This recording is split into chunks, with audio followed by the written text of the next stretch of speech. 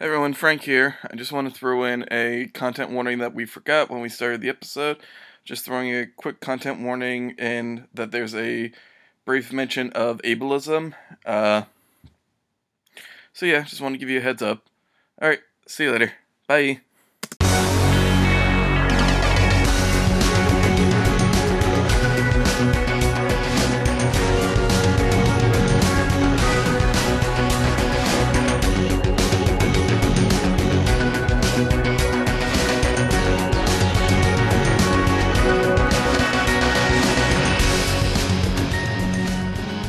Hello, everyone, and welcome to I Hope I Can Make It Through, Degrassi Viewing Podcast. I'm your veteran, Donnie.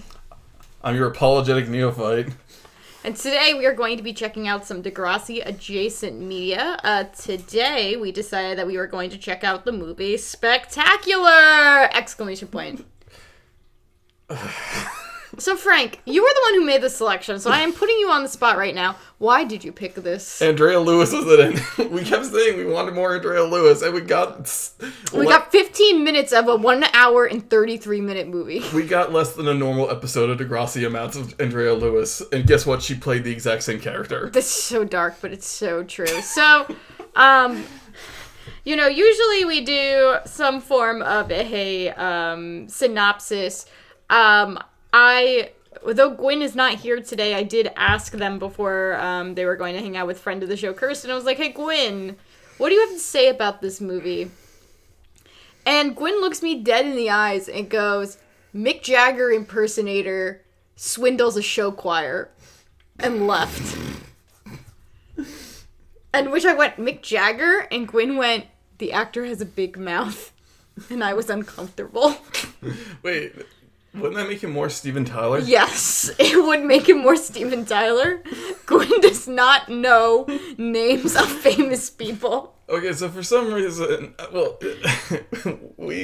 my friends and I have a running joke about my Steven Tyler impression, which is, yow! I can fit my whole fist in my mouth, yow! That was just the Slade character. Guess what? And I at one point said, I'm a homunculus of death, yow! Oh my god.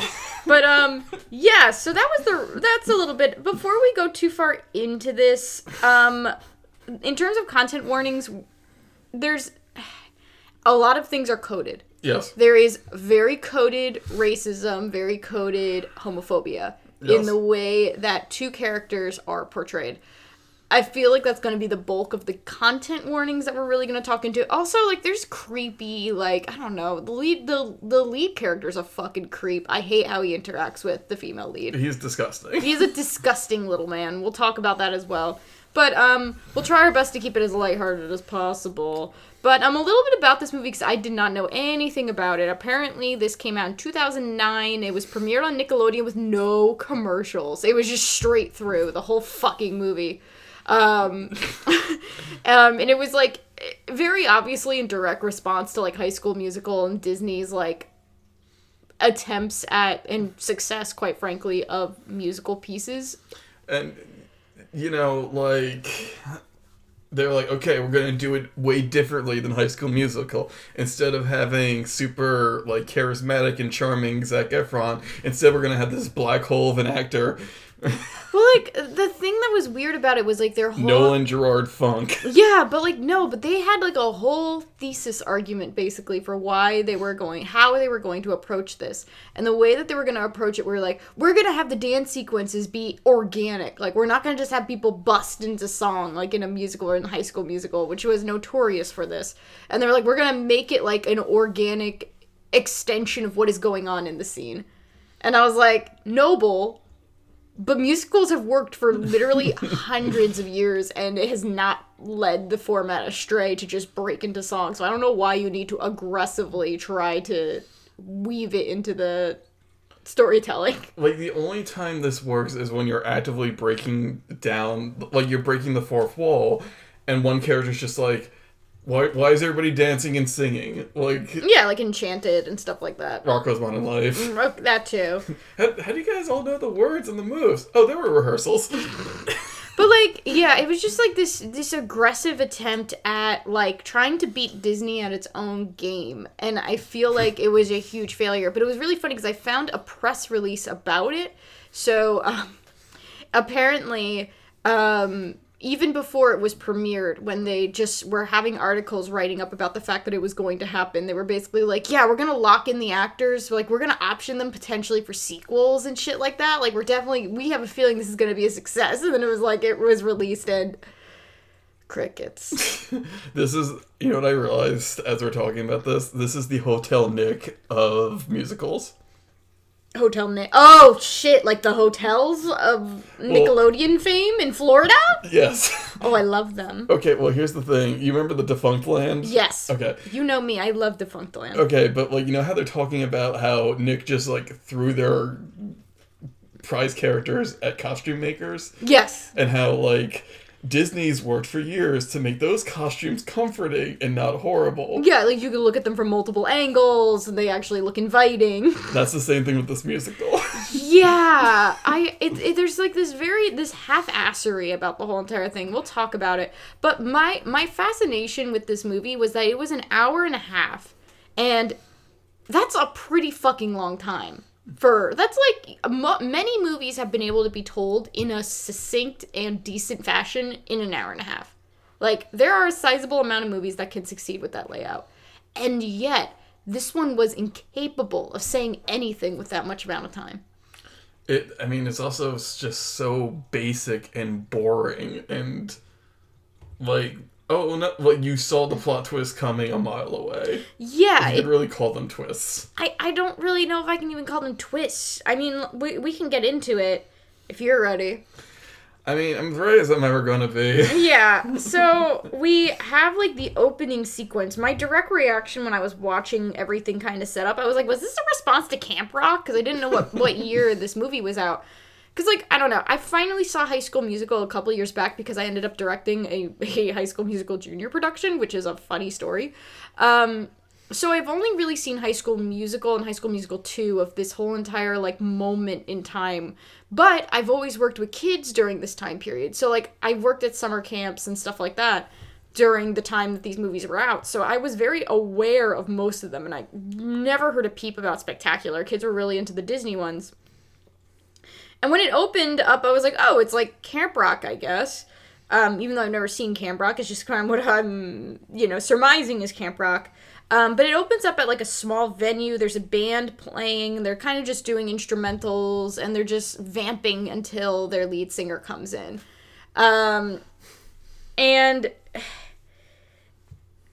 And then he comes out, and he just is singing this, like, really... He's, like, showboating. I kept calling him straight Adam Lambert, because, like, all I could think about looking at him was, like... Especially because this was 2009, so this was, like, when Adam Lambert did his run on American Idol. And all I could think about was looking at this dude going... And I was just thinking to myself, I'm like, they are trying really hard to, like, take an Adam Lambert aesthetic and make him look het. Like, the feathery, moppy, kind of dark hair, the leather, like, kind of like the leather jacket type looks, and, like, the dark colors, and the sneering, and the showboating. But, like, when Adam Lambert does it, it's sincere. Like, when he does, and there's a sincerity to it, there is this, he's gay, there's that element kind of there, where it's just, like, he is celebrating himself and celebrating his sexuality, and, like, that's, I don't know, I love Adam Lambert. I would take a bullet for the man. I think he's wonderful. But, you kind of see that all drained as this guy performs. And, like, the songs are so boring. I don't remember any of them by the end of this movie. Not a lot. A lot of them are about, like, I'm gonna be who I'm gonna be. I'm not gonna be like you. But, like, they're not even done in a way that's interesting. Because I feel like, say what you will about some of the movies that came out during this time, but, like, once again, I've only seen High School Musical 1, and yet I feel like I can easily rattle off a few songs from all of the movies. And Camp Rock, I at least know, like, the opening song. Like, they're catchy enough. Yeah. And these are just done in a way that's very uninspired. And I do feel like, to a certain extent, this is kind of what happens when you try to go against the musical formula without respecting it. Like, it just kind of felt like they were like, we're going to try and make, like, an anti-Disney musical. And in the process, it came out entirely uninspired. It's War Oatmeal. It's what? It's like oatmeal. Yeah, exactly. But like your lead singer comes out, and also the songs are really long because even this opening sequence, he like started going to the second verse, and I'm like, oh, we're doing like a full length song here. Okay. You know what the funny thing is? I recently saw Aladdin, and for some reason I remember A Whole New World when I was younger being like 5 minutes long. I like put it in at the end of like Teen Girl Talk. It's 2 minutes long. Yeah, Disney songs are surprisingly short because like even if you look at like the runtimes for really like dramatic songs, like I love Hunchback of Notre Dame. That's my favorite Disney movie because I'm a fucked up little man, I guess. But like those songs are so lush and they're so like dense and there's so much going on with them, but the track runtime on a lot of those songs is relatively short, and that goes for all of them. Like, you want to be entertained, yes, but there's something to be said about like having a song be an effective 2 to 3 minutes, and having like a beautiful performance sequence. And I mean, also, let's be real, that's also animation, right? So like those songs are going to be shorter so that the animators are not creating like, you know, these really long detailed musical sequences. So I do understand why those songs are going to be typically shorter, but I felt like all of the songs that in this movie dragged for at least like a minute longer than I ever wanted them to. Yeah, and it's there's a way to do show choir interesting. This is not the way to do it. Yeah. I mean, what ends up happening is like the singer is performing the second verse. The guitarist is pissed off because he's not singing what he wrote. And you know, and he also like is very like the lead singer is very aggressive, for lack of better terms, and at one point like blows one of the amps. And after the set, the band is really angry about it and bring up a good point. They're like, hey, we're teenagers and you're fucking up our equipment. Like, we're not rock stars. We don't have, like, non-stop contracts. Which, by the way, I screamed. I was like, oh my god, they're supposed to be in high school. Like, we talk about Degrassi and how much we love the fact that these kids look like kids. And, like, going into this was so jarring because, like, the female lead, who was watching the performance during that whole entire scene, she sticks out like a sore thumb. She's wearing, like, a white headband and, like, a yellow cardigan and shit like that. Anyway, she's, like, 25 at the time this movie's being filmed. I just want you to know, because I looked at her and I was like, she looks like my age. And then, like, I did the math and I was like, oh, fuck. She is 25 years old, like, at least when this is being filmed. Like, ouch. Well, fun fact, because 2 years later, she'd still be playing in high school, because listeners of Teen Girl Talk, you might remember her as Jenna from Pretty Little Liars. It makes me kind of wonder, like, I don't know if I'm just getting better at, like, reading age or what, but, like, I'm like, how do we, like, we all know, right? Like, I'm, like, watching, I'm like, we all are aware that these are adults, right? Like, very much adults. With faces that have shifted significantly since they were teenagers. Like, we're all on the same page, right? Like, it's just odd. It's just a very odd choice. Like, she's so... I feel like some of the other actors or actresses, like, they probably aren't teenagers, but I could buy it enough. But she looked older. I don't like commenting on somebody's appearance, but honestly, I think it's because of she has very thin eyebrows. She does. She looked, I think the thing was that she was dressed in a way that came off so dated. Yeah. I get, like, kind of, like, that vibe. I feel like this happens a lot with a character like her, because we find out throughout the movie, like, she's very particular, and she loves show choir, and she's, like, very by the book, and very, like, you know, very into choreography, and everything has to be precise. And I feel like people dress those types of characters in a way that they look kind of like mini adults, but in the process, it, like, ages the actor or actress a lot of the time. Like, I feel like wardrobe really misses the mark on, like, how a kid in more business casual wear looks like. You know what I mean? Like, yeah, sure, they know, like, to wear, like, a collared shirt or a nice skirt and things like that. But it's, like, usually still coming from the junior section, you know what I mean? Like, it still kind of looks like this is what a kid would think is what an adult would dress like. Yeah. And I feel like they missed that step, and then they end up just making the actors look even more noticeably older. And when I say that they look older, I don't mean they look haggard. I don't mean they look like shit. I mean that there's a definitive difference in the face of a teenager and the face of a 25-year-old. Yeah. And that does not mean that they look shitty at any point. It just means that there is a difference. And that you can tell the difference, especially if you've been watching Degrassi week to week. And then you watch teen media featuring like 20 and 30-year-olds and you're like, oh, okay. Yeah. But yeah, so they have the fight about the amp. And, you know, the band is really pissed off because he's showboating, he's destroying their stuff, and he just kind of snaps back, yeah, but I have the best voice, and I have the hottest girl in town, who is one of the members of the band. Okay, so here's my thought was that, like, oh, he's probably out with his girlfriend, and then, like, oh, wait, no, the girl in the band is his girlfriend. Yeah, it was, like, really confusing. There's a lot of plot points. Maybe some of it was just because I was not concentrating enough, but I felt like some beats in this movie were, like, I could not follow. Even the amp exploding, I could not really follow. I was like, how the fuck did that happen? The thing is something I thought was interesting was that the girl was not the bassist for once. Yeah, there is that. But anyway, so they're having this intervention. They're talking about how, they think that he needs to be removed from the band. And the girlfriend reveals that actually she's the one that ran the meeting to make that happen. And as this band is literally, like, breaking up, this girl is in the background watching this whole entire thing unfold. The one with the yellow cardigan and the white headband.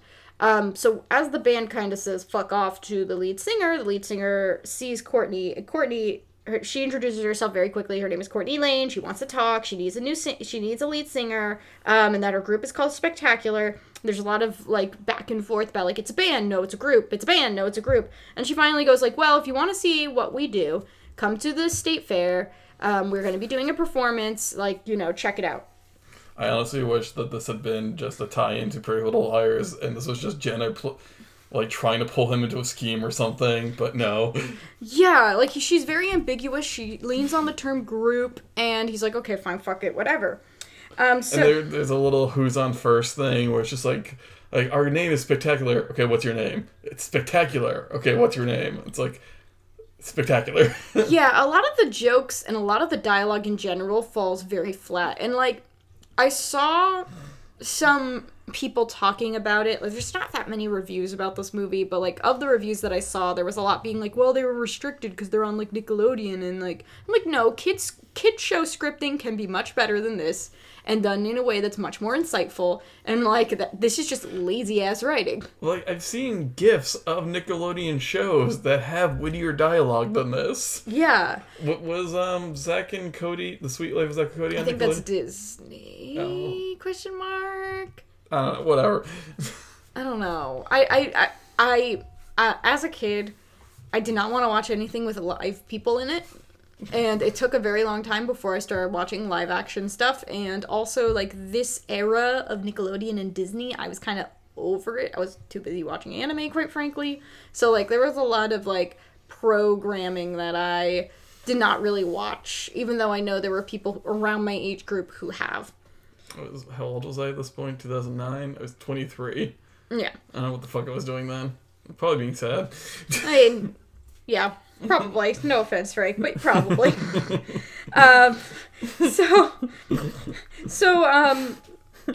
Nico, we can start calling him Nico, because I feel like heterosexual Adam Lambert is too long of a name for somebody. He goes to the fair, and he kind of, like, slunks around as he sees a group performing an a cappella performance. They're all in, like, pink tiger stripes. Like, the girls are dressed in a way that they look like they're wearing kind of like a cropped hooded robe type of look that, like, a boxer would wear. The boys are wearing a hideous ass look, and I don't understand why they're not wearing a similar outfit to the girls. It makes no sense. Anyway, but then they perform Eye of the Tiger, and they're doing the whole entire, like, show choir thing, show choir, glee, a cappella. There's differences between the types, but if you're familiar with any of those things, you kind of know what to visualize while you're seeing this. A lot of choreography, a lot of, like, really cheesy type of stuff going on.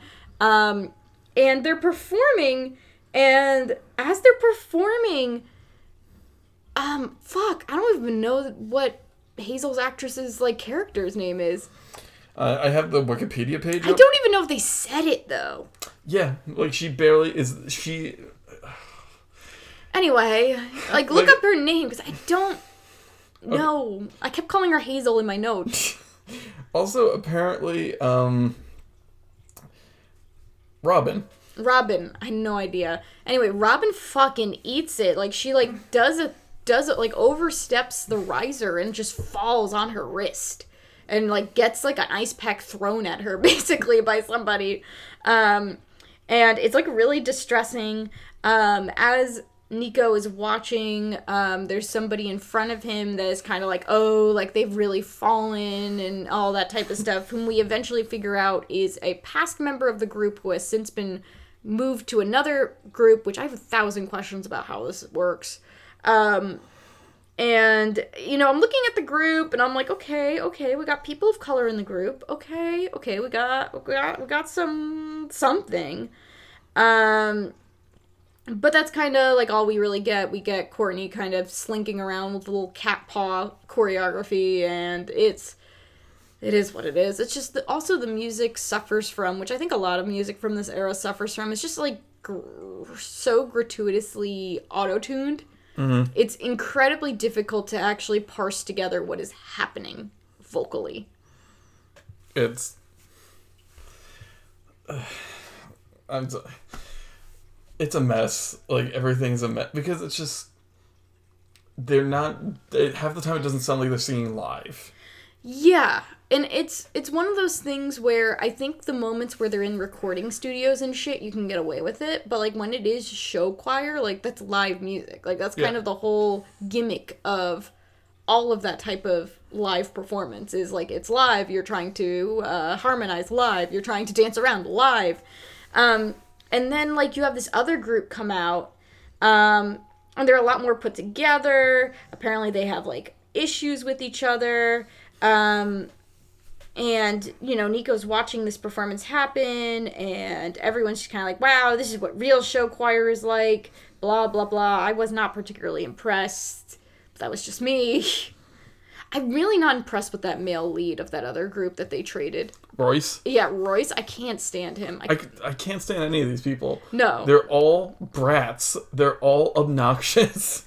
Yeah, there's just like, zero nuance to anyone.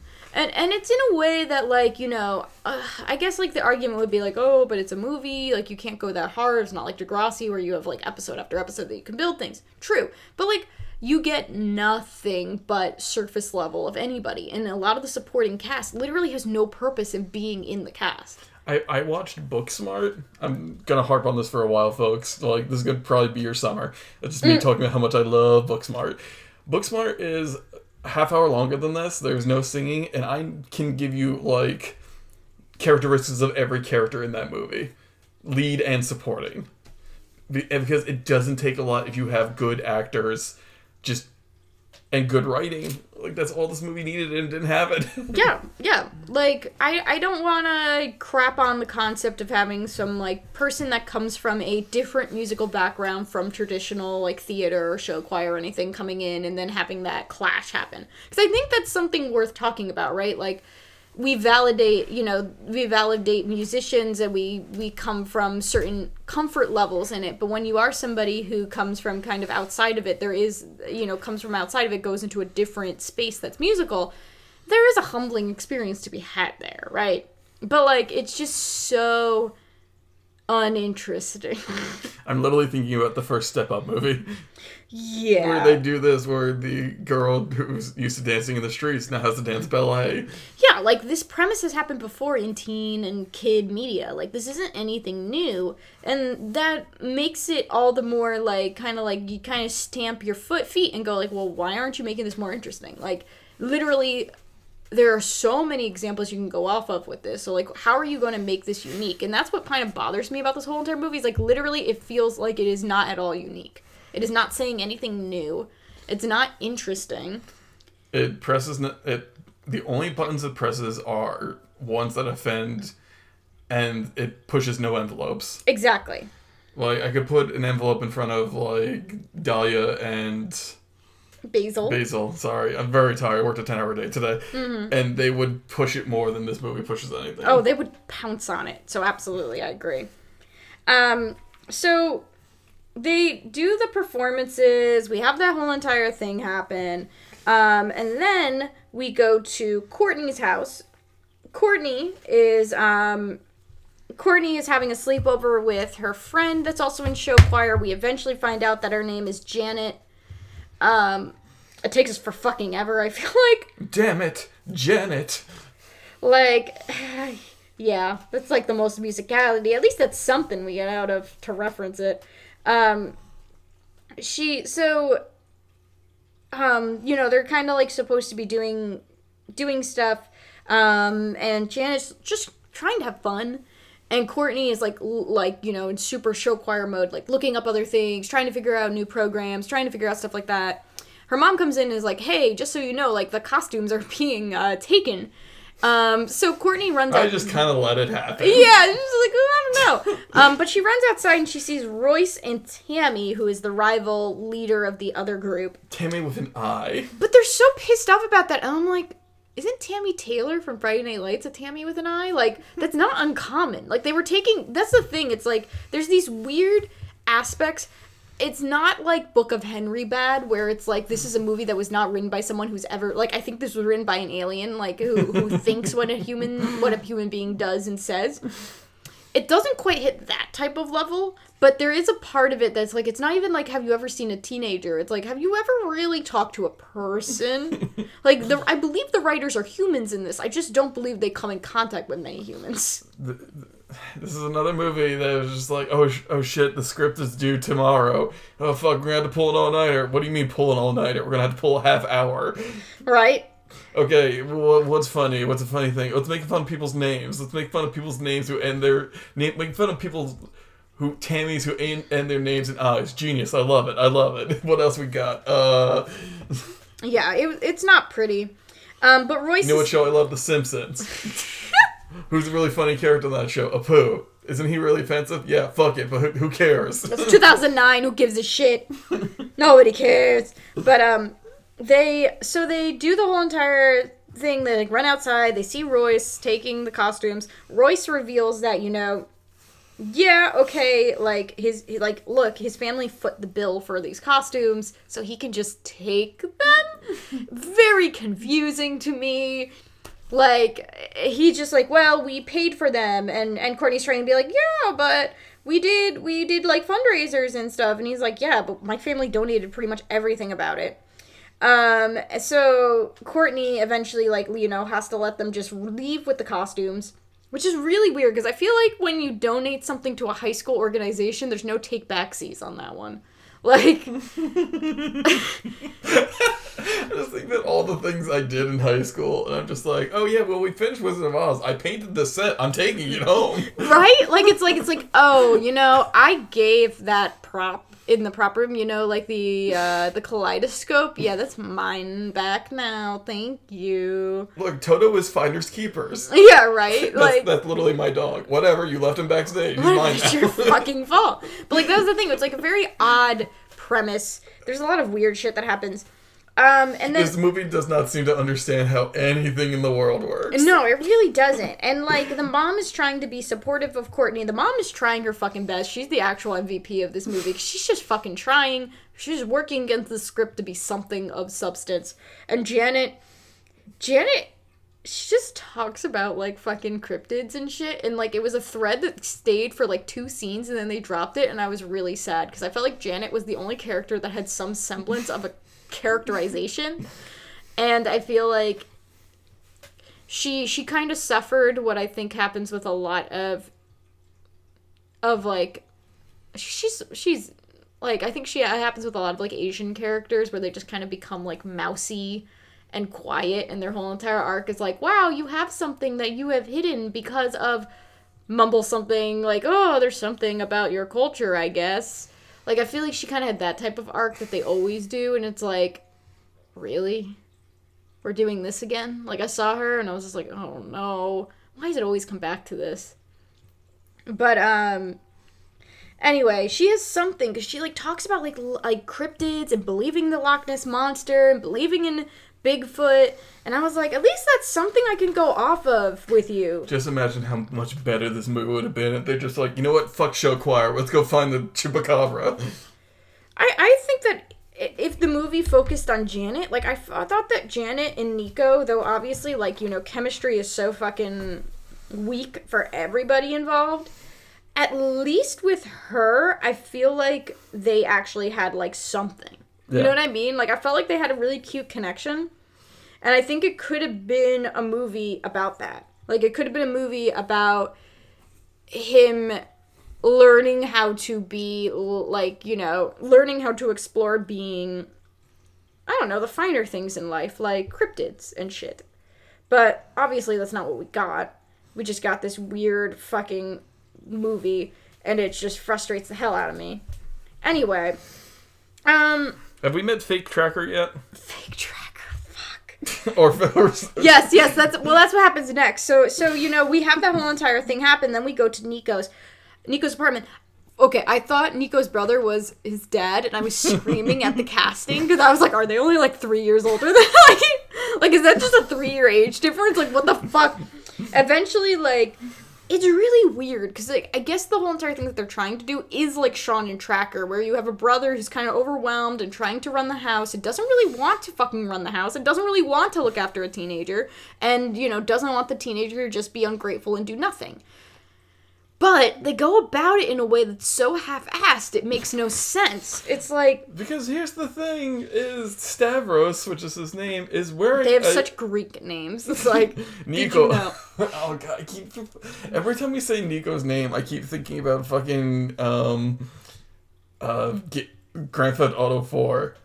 Hey, it's your cousin Nico. Let's go bowling. Fuck. Yeah, no, that's just like, really? You went with these two names? It's like, yes, I get it. They are from the Mediterranean area. Well, listen, Uncle Kratos is gonna come back pretty soon, and you don't want to disappoint him. Oof. But, our cousin, whatever his name is from God of War 4 is... Whatever his name is from God of War 4. Wow! It's been a while. Anyway. But just like, I say Fake Tracker because remember how Tracker struggled to hold down a job? Stavros seems very, like successful and professional. They have a weird-ass looking apartment also. Yeah, it's clean. Yeah, that's He's like, take out the trash that is very clearly, empty.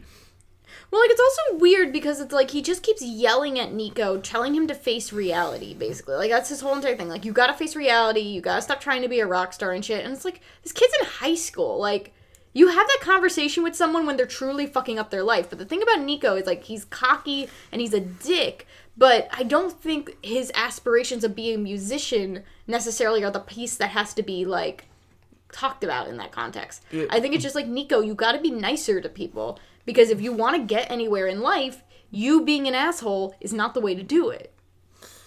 Except in this case, where being an asshole gets Nico everything he wants, because Nico is an asshole to everybody in this movie. Yeah, so, like, he goes to, like, a recording studio, because apparently they live somewhere where there's, like, a recording studio readily available. I'm assuming this takes place in California. Yeah, I guess. I don't know. We don't know. We don't care. Yeah. So, like, Nico goes up to... he goes up to the desk and is like, oh yeah, I'm here for like this blank time appointment.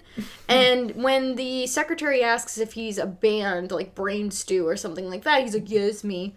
And like goes all the way, like nobody questions it. He just goes to the fucking producer who may, I guess, never research this. It's just like, what, weird. Or usually bands have, more than one person. Right. And like...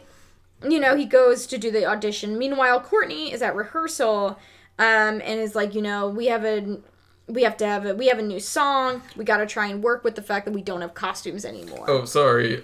Before this, also the record producer is just like, you need $5,000 to put together a demo. Oh, that happens next. Sorry. Oh, sorry. Whatever. Sorry, it doesn't matter, but soon we will find that out. Anyway, Courtney is in rehearsal, and she's like, okay, we gotta do a new song. We gotta try to, figure out the costumes and stuff. And, like, there's an advisor who just kind of sits in the back, and he's, like, barely taking in the fact that, like, there was a heist of all the fucking costumes. The PTA will hear of this. Right? Also, so we meet some new characters that are also in Spectacular. We meet this character, Caspian, who performs a little bit, and he's so clearly queer-coded. But instead of calling him gay or anything like that, and having him be, like, a character who is not straight, they just kind of harp on the fact that he's theatrical, and he's very effeminate, and, like, his performances are just very, like, not a right fit, not entertaining. It's just such a fucking, like, tiresome thing to see, and it was tiresome back then, too. But, like, seeing it in 2019 is frustrating. And then this movie's 10 years old. Yeah, it is. And then we also meet a character named Tajid, I think. I think it's Tajid. Tajid. Why don't we just call him Ivan, which is his real name? Yeah, maybe. Well, Tajid, I don't know. I did not check the name to make sure that it was, like, an appropriate name for the character to have. But the way that he talked, as Frank pointed out to me before airing, like, he speaks in a way that's, like, very, like, it's very, like, Apu Indian.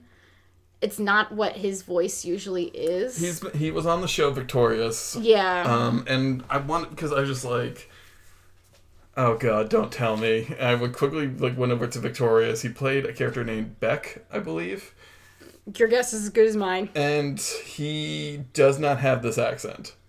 Like, not in the slightest. He has, like, a slight, I want to say British accent.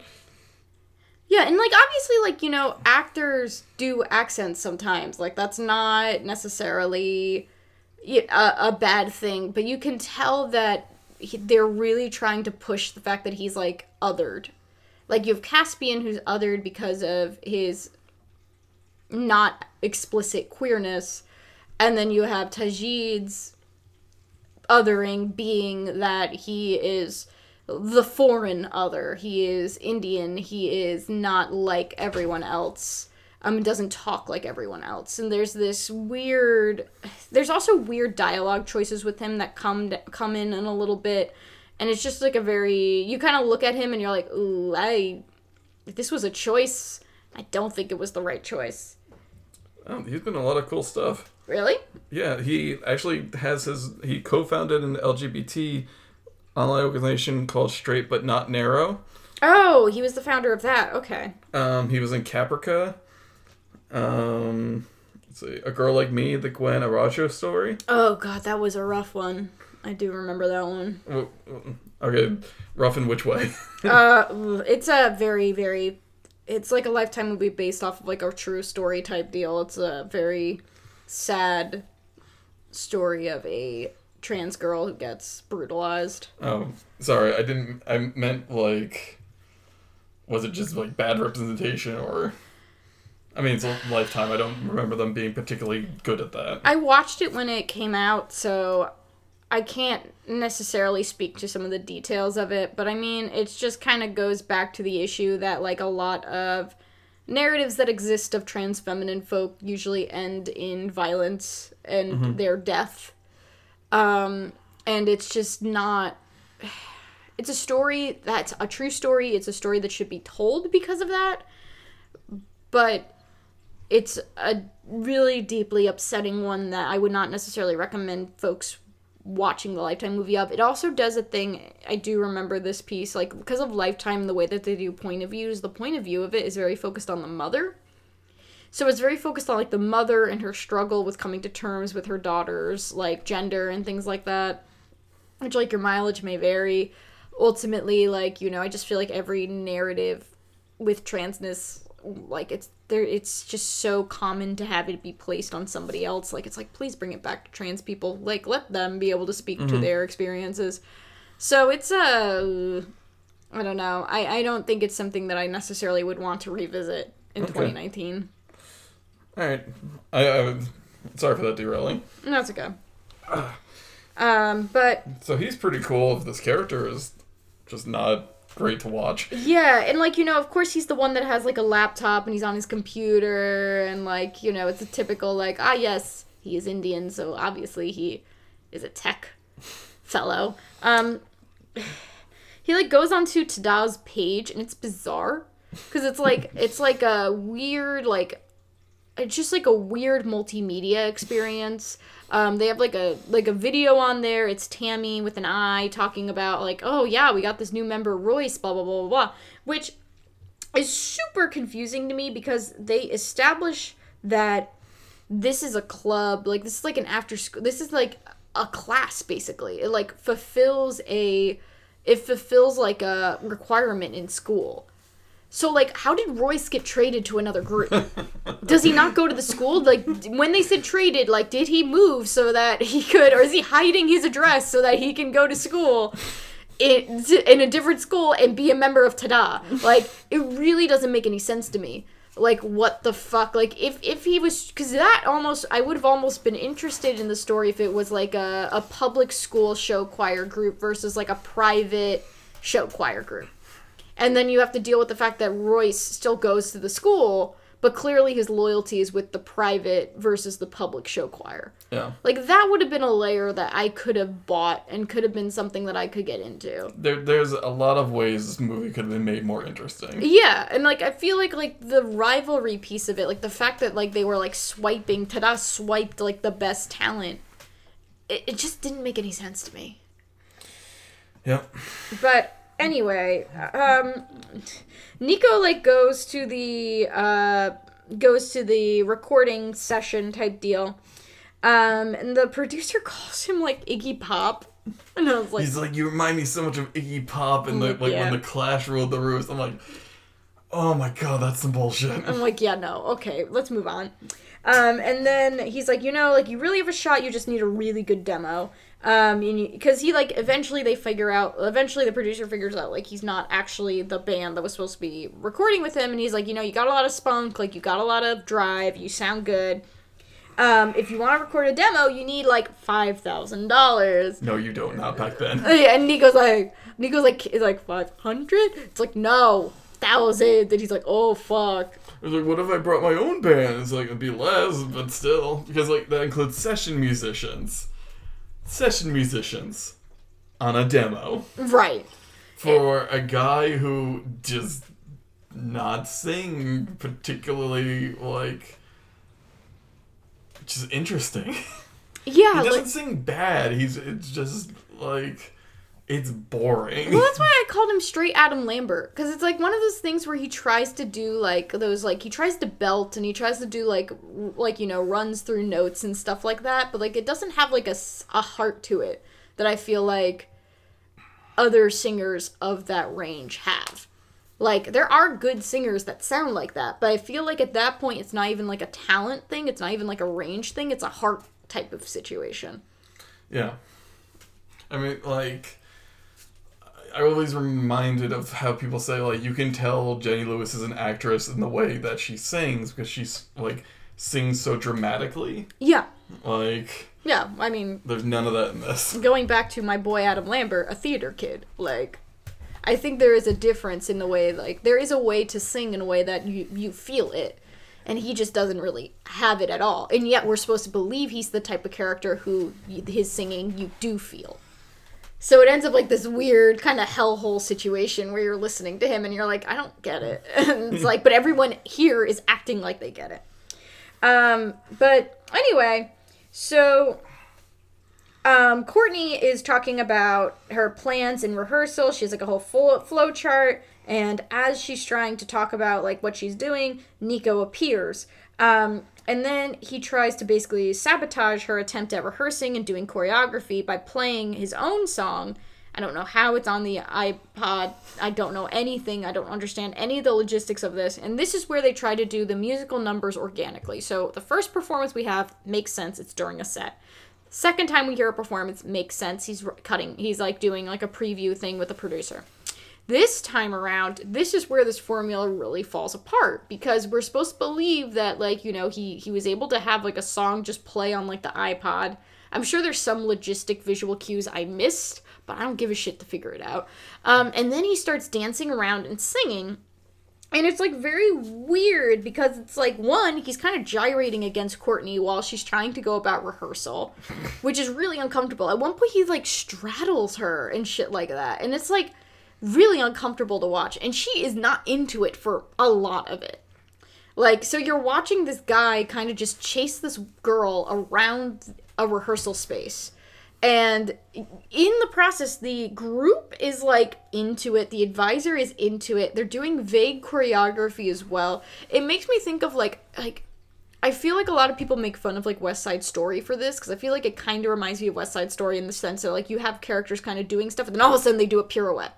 And things like that. And, like, I get people rag on it, but at least with West Side Story, there's a commitment to it. You know what I mean? It's like, they know what they're about, and they're just fucking doing it the whole entire time. They don't break character. And in this, it's, like, the only time that it's really happening is when these performances are happening, but, like, it's just, we're supposed to believe this is all organic, and it's just very jarring. It, like, just doesn't commit to how musical, like, the rules of musicals, and because of it, it suffers tremendously. Yeah. So Courtney is having this man chase her around, and suddenly she might be okay with it, but also the sequence is so long, and I'm, like, losing my patience watching it. Dahlia just clawed me. Thank you, honey. I love you too. I understand this how you feel about the movie. But Courtney is like, okay, fine, you're in the group, but it's on a trial basis. And then, like, also says that he will get, like, half, which is also earlier in the thing. She says, like, you can get half the prize money when we go to, like, our fucking competition. How the fuck do you promise that in a school organization? You can't fucking do that! Like, Nico just rolls up and he's like, alright, where's my cash? And the principal's is like, are you shitting me? Right? Like, that is impossible. Like, impossible. I say that with absolute certainty. If this was an actual school sanctioned organization, that would not fucking happen. Where would the money go? Towards the school, right? I mean, the money probably, if a club won it, well, it's hard because if it's a class, like, it's very ambiguous if it's a class or if it's a club or whatever the fuck. Well, usually it goes back into the music department or the club. Yeah. So, like, it would just be... Sorry,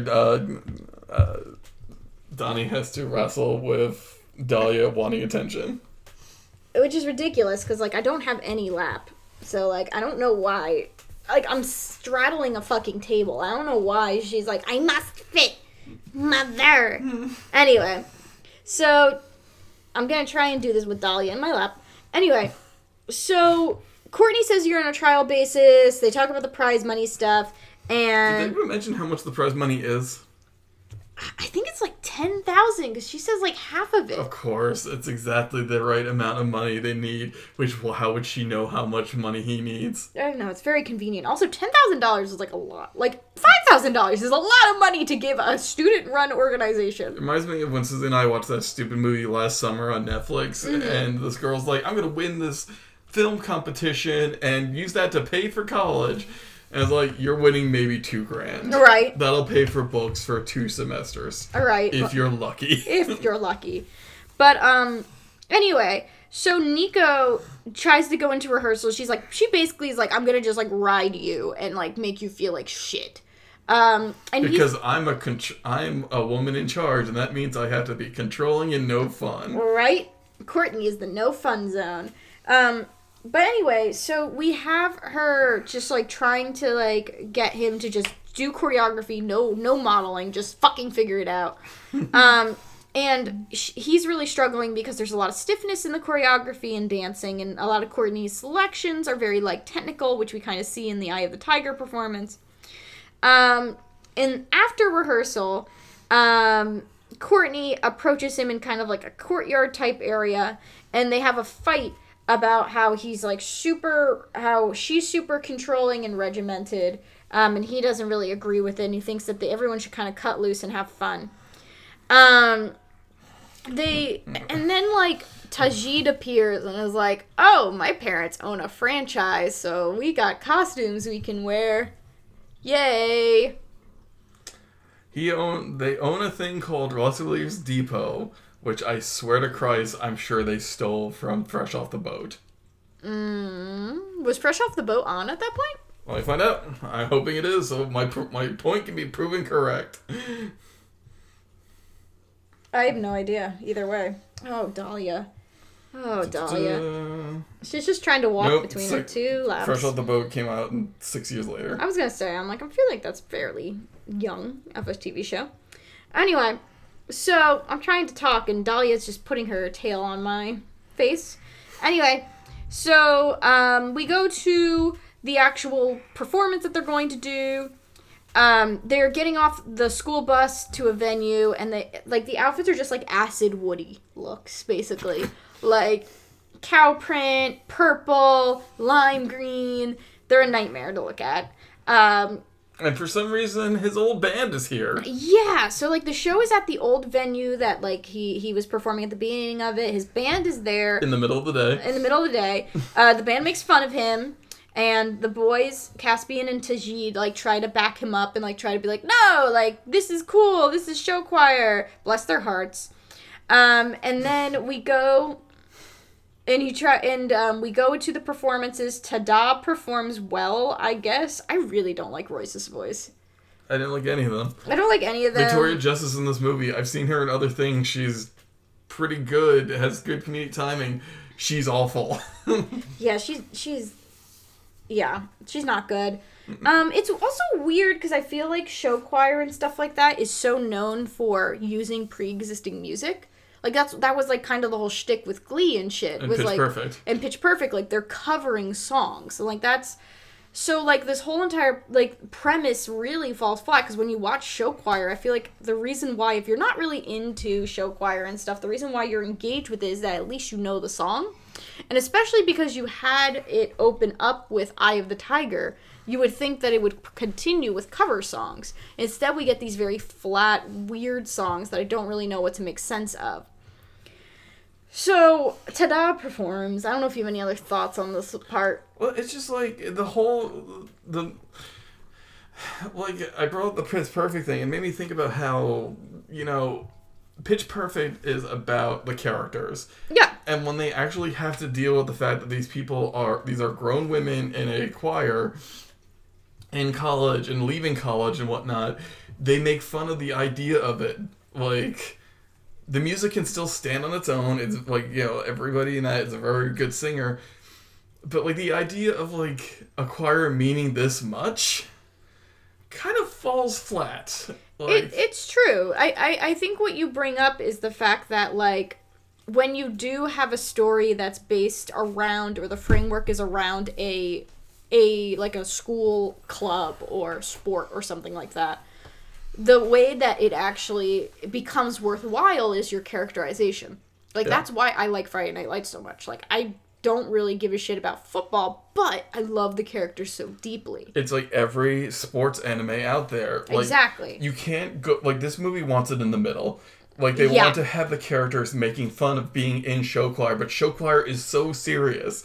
Like, sports animes, like, go so deep into the this is serious business part that you're like, I can't make fun of this. Look how serious they are. Yeah, like, one of my favorite anime is Yomushi Pedal, which is the cycling anime, and I really love it. And there's a very pure love for cycling, and I think that's really cute and really good, and I learned a lot about bicycles and things like that through it. But what made Yomushi Pedal so compelling to me was the narrative of the third years, which is that they came from a really rough performance the year before, and this is their last year, and this is their last chance to do something, like, to win the competition. And that's what the story becomes. It becomes like, this is your last chance. Like, now you have to work together and try and find a solution and be a mentor and support other people and support and nurture your friendships. I mean, I loved Habanado because it was so dark in that, like, the main character, who was this like sweet and like nice young girl, suddenly becomes like what is essentially a monster of pure badminton. And she's just like, she's like, I'm sorry, I'm taking pictures of Donnie with Dahlia. It's very cute. Okay. My mother abandoned me because I was bad at badminton. I will become good at badminton, and when she comes back, I will abandon her. Fuck! I'm just like, yes. Wow! Wow. But you can very clearly tell it was made by a man, because the way the shots are just pure eye candy at some points. Oh, of course. Of course. But, yeah, like, there's just no heart in the process. It's like we're supposed to believe that everyone feels the same way about music, as opposed to what it's like in school organizations, where everyone's varying motivations, and ultimately there's a human piece of it that actually makes it a compelling story. Anyway, here, everyone is marveling over Royce, and Nico asks if Royce and Courtney ever dated, and that does not land very well. But... And then we're just done with that scene, I believe, at that point. Yeah, like, Tammy kind of looks at Courtney, but as they go, like, they see another group in the Eye of the Tiger outfits, which I guess is implied that Royce sold the outfits and made more of a profit. God damn, how good would this movie been if Royce was just pulling show choir schemes?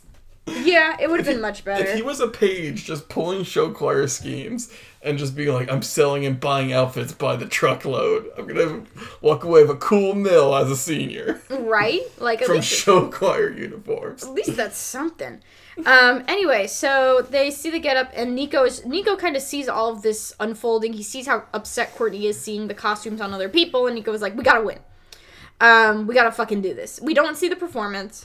We end up back at school. And Nico walks into the room, and everyone's just kind of dicking around. Very typical for a high school organization without a leader. Because Courtney's not there. And Nico was just like, hey, like, let's try and let loose. Let's sing for fun. And let's try to, hang out and have a fun performance and try and get some work done. And everyone's like, sing for fun. We're theater kids. We don't do that. Yeah, but also, like, he picks a random song and everyone knows what it is. Like, for a movie that's aggressively like, we're going to go against the formula, like, it still leans into it. Like, I think this is also one of the few points where Andrea actually gets to sing. Yeah, and I like her voice. I was not gonna lie. At this point, I was kind of flipping through the music, speeding through the songs. Understandable, but like her. And I was like, Andrea's singing. Oh, that's really nice. And it's over. The thing about her voice that I really like is, like, I feel like a lot of the principal singers in this have higher registers, and she has a lower register compared to them, and it's very pleasant sounding. Yeah. It's there's a nice contrast to it, and even though it's also auto-tuned, you kind of, I could tell she could sing. I'm calling it next time we're just doing the music. Yeah, it's true. We're just going to listen to Andrea Lewis and Cassie Steele and Jake Epstein music, and we're not going to watch anything. Yeah, but, like, you could tell that she knows how to sing. And it's so frustrating because you have these other people singing and they're and you hear her and you're like, fuck. And then also the fact that she got screwed out of singing in Degrassi, you're just like mega mad about it. Because I could see why she signed on to this project. I think it made a lot of sense, and it probably made a lot of sense to her agent, and probably made a lot of sense to her for signing up for it. And it's so upsetting that she gets like no vocal features outside of like one flare here and there. She gets no vocal features, and guess what? She is still just a background character. Exactly. This movie was worthless to me because I was like, I wanted to watch this movie for Andrea, and what did I get? I got a bunch of nonsense. Yeah, exactly. So, she has one moment, I'm really lost in everything, and yes, of course, we have Tajid beatboxing, because, that's how it is in show choir, baby. Movies, meet me at the mic here. We're just gonna sit right here with me for a bit, okay? Stop making people beatbox in movies like this. No. Stop making people beatbox like this in movies. It didn't work here. It didn't work in Gem and the Holograms. It kind of worked in Pitch Perfect. Stop doing it. No. Do not do it. I agree. Thank you. Thank you. I was going to yell, but you're not worth yelling at. No. I'm just disappointed. At least this time it wasn't the robot. True enough. Like in Gem and the Holograms. No, he does the robot at one point, though. No. The floating robot. Oh, see, I never Box. watched the movie version of Gem and the Holograms. You're like the only person in the world that did, so you have to carry that burden alone, my friend. I have to carry the burden of I paid good money for this movie. Yeah, you did. This was like... That was one of my first impressions of you. Was like, oh, our friend Frank, he watched Gem and the Holograms in a movie theater. I paid good money for Gem and the Holograms, and it was actually more enjoyable than this, because it was nuts. Yeah. But, like... Yeah, I wish this was wackier. Oh, and at some point, somebody also uses the term... No, we haven't gotten there yet. When we get there, we're going Okay. But, like... We couldn't find this movie for free anywhere, and my god, I wish I was better at pirating. Right. But, like, because... And Amazon was like, no, you can't rent this, you have to buy it. So this is a stain on my Amazon Prime forever. Yeah. And it was also more. That's the burden you gotta deal with. But, No, the way I, like, said it in my own head is, like, Donnie pays all our guests, like, I can carry this small burden. I appreciate it, thank you. Janet, like, has, like, a little part, and then she's like, oh man, Courtney's gonna be so pissed off. The advisor walks in, shuts off the music, and is like, hey, you guys sounded great. I look kind of like the son from Detective Pikachu. Yeah, right? And he's just like, hey, like, you should perform the song, it's worth a shot. You know, Courtney has tried to do everything by the book, but that's not necessarily gonna win you anything. So maybe this is your chance. Courtney walks in and is like, you know, everyone's trying to be super hush-hush about it. She, like, taunts Nico while everyone is, like, trying to be like, it's whatever, we didn't do anything. And then we go to Nico's apartment. The brother is just kind of going off again and everything. Tajid and Caspian enter, and they're like, hey, like, we're here to do, and then, like, Nico kind of is like, oh yeah, study group, oh yeah, on the roof. Everybody go study on that roof. Yeah, and of course, like, everyone in the group enters except for Courtney, and they all go to the roof. The brother is like, oh wow, you sound almost responsible. I am so proud. So they all go to the I am so proud, brother. Thank you, brother. Insert Ram. But Janet feels really weird because they're going against Courtney's back, and then Nico's like, "There's no rules on the roof except no jazz hands." Fuck Okay, you, movie. right. And then Nico kind of guides them through dances, which is really confusing to me because I feel like the issue was, okay, yes, he was jumping into into dancing and didn't entirely know what he was doing. But also, like, it read to me that, like, he didn't necessarily know how dance works, and then suddenly he's, like, able to coordinate and create choreography. Those are two different skill sets! Because remember, he's a straight man, and he's good at everything. Fuck you, Nico. Right? What the fuck? Anyway, so then we have, like, you know, a montage of sorts going between the roof and rehearsal. There's contrasting choreography. Nico tries to see what he can get away with. Courtney corrects him. Courtney in rehearsal tells Caspian to stop belting, and Caspian is just really upset about it, and when Nico tries to console him, you know, Caspian's just like, you know, I'm always told I'm too theatrical, like, I'm always told this, and I'm always not able to do very much. I don't wear enough black for the drama kids, and the only thing I can play is the triangle, so band's out of the question. Oof. And Nico just is like, you know, Nico's like, you know, we have a lot in common. We're both guys in the spotlight. La, la, la. I'm like, shut up. And Caspian goes, thank you, my straight white savior. All right. We go back to Nico's apartment. The brother finds his costume. The brother is just like, oh, like, what? You're being irresponsible, enjoying another band, obviously, because that's what you're wearing one. And Nico's like, no, I got a new job. I'm going to pay you back. Okay. This is my waiter outfit at Rustler's Depot. Yeah, it's like a really unattractive name. Anyway, as this is happening, Caspian and Tajid walk in on the scene. And, you know, we end up back at the roof. They're doing Nico wants to kind of show the performance to Courtney, and in the process they realize it's conflicting with a bowling event that is going to be happening that was never really established ever. Oh yes, remember all the bowling we do. Yes, our end of season bowling. Hooray. Nico and Courtney are in another scene. They're walking around kind of just outside the bowling alley. And Courtney reveals that bowling is a way for her to calm down before a performance, makes her think of when her dad took her out to it. We get almost a semblance of characterization through that. Did she say, I might have been cleaning my room at this point. Did she say her dad died? I don't remember either way. Okay. I assume he's dead if she's bringing that up. I mean, and also we don't see the dad. Considering on, like, one of our fans on Teen Girl Talk did a chart of good dads, bad dads, dead dads. They actually came pretty even. Really? Yeah. That's really sad. Anyway, they go to the bowling alley. We're good. Okay, they go to the bowling alley. And when they're there, they kind of just see, like, Janet. Janet's like, oh, yeah, a lot of people bailed. And, of course, Courtney's upset.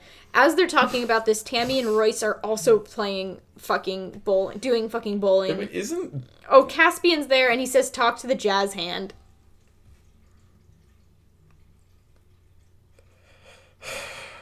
Fuck you, movie. Right. And they go to play, like, a rock band knockoff. Rock the world! Right. And the fucking thing chooses Royce and Courtney's song, but now Nico and Courtney will sing it. And, like, this part killed me because there's so many weird things happening in here. Number one, there's, like, no effort of, like, any backing instruments that are happening for, like, any of the performance, which, like, defeats the purpose of doing rock band. Number one. Well, Caspian and Janet are supposed to be playing the drums. Supposedly. And guitar. Allegedly. There's also a live feed of the performance that is playing on the screens in the bowling alley that Royce can see so that he can be upset as if he couldn't just walk through the arcade and see that it was happening and stand there for a second. Well, I really want a scene where he just walks into the arcade. He's like, hey, and then he like turns like, oh my god, is that an original Teenage Mutant Ninja Turtles in Time standee? And just runs over and starts playing it. Right. Because that game was fucking incredible. And then what really killed me about this was that they were flashing back to their relationship, which has only been 3 scenes. So you saw like multiple shots from like the same 2 performances, basically. In the words of Crow T Robot, you can flash back to something that was 10 minutes ago. Right? It's just like... It's just, like, so fucking silly, because I guess we're supposed to believe they're in love, and we have to watch him, like, chasing her down and straddling her, as if, like, we are now, oh, wow, they're in love. Remember, kids, love means sexual harassment. Yeah, absolutely. And according to the movie Love Story, never saying you're sorry. Yeah, exactly. Which is, I can't think of a more toxic message to send to people. Right. Yeah, it's great. This is great. But the fact that we're like only drawing from 3 scenes, I legitimately was cracking up. It was so fucking funny. They should have done the Clerks thing and pulled from scenes that didn't exist. Yeah, well, like the problem that this movie also runs into is in the process of Nico trying to teach to the rest of the group, you end up isolating your 2 leads. They have no contact with each other, basically, because of it. And they have Nico is hiding this thing from her, so, like, he's not necessarily going to foster a deeper relationship because of that, because he's trying to, like, set this up to surprise her. So, like, you have no development between the 2 of them. Yeah. And then suddenly you're supposed to believe in those 3 scenes they're in love. Anyway, Nico brings her to the roof, and... You know, as they do it, they all kind of show the performance that they've been working on. We hear Robin for a hot second. And once again, she always sounds so much better than everyone else. It makes me so mad. And as they do this whole performance, everyone gets a feature. It's very, like, equally distributed among-ish. Everyone's dancing. They're doing dancing that's that's less structured, or just a different type of structure from Courtney's vision. They're using the roof, which is also really confusing, because it's like if you're supposed to perform it, you're doing all your blocking based around a roof, not a stage. And Courtney turns off the music and says that she feels like she is being stabbed in the back, and then brings up, oh yeah, well, did anyone tell... Nico, did you tell everyone about the fact that I was going to pay you?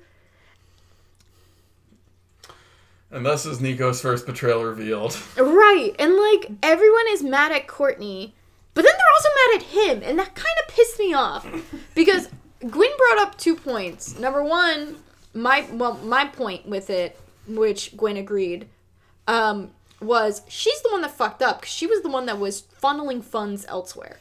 That's fucked up shit. Somebody accepting it, to me, is small potatoes to the person who said, I'm going to distribute a ton of money into this. Number 2, he, this is a bit naive probably for us as a viewer, but, like, you can't argue that Nico could potentially accept that money and assume that it was totally okay for the club to do it. Like, she was, as the leader of the club, offering it. It's kind of ignorant, but also at the same time, like, if this is the leader of the club offering you $5,000 potentially, and you would accept it assuming she has the power to do that. So putting putting any hatred toward him just kind of seems very silly. And also, I feel like this suffers from a similar thing that, like, High School Musical 2 suffers from, where, I don't know if you've ever watched it, Frank. Nope. A huge plot point is that Troy is trying to try out for, like, college level basketball. And then everyone is really mad at him because he doesn't bring the team to the tryout. And I'm like, what? Yeah. I'm like, that's not how college sports work. That's not how tryouts work. Like, yeah, sure, you can be like, hey, in high school we were a great team, but, like, I'm the one that actually can make money off of this through scholarships, and you can't. And, like, that's kind of how I felt about it, where once again it, like, fails to recognize, like, individual goals, like, versus collectivism. Like, the collectivism is trying to win it together.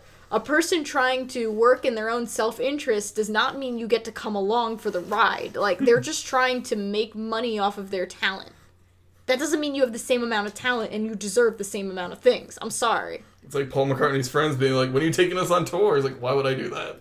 Yeah, but, like, that's I don't know. It just was it really irritates me. It's just like, it feels like you're talking down to your viewers. We're somehow only halfway through this movie. Oh, we're gonna plow through this. It's just so weird and convoluted. Anyway, so everyone's really mad at everyone.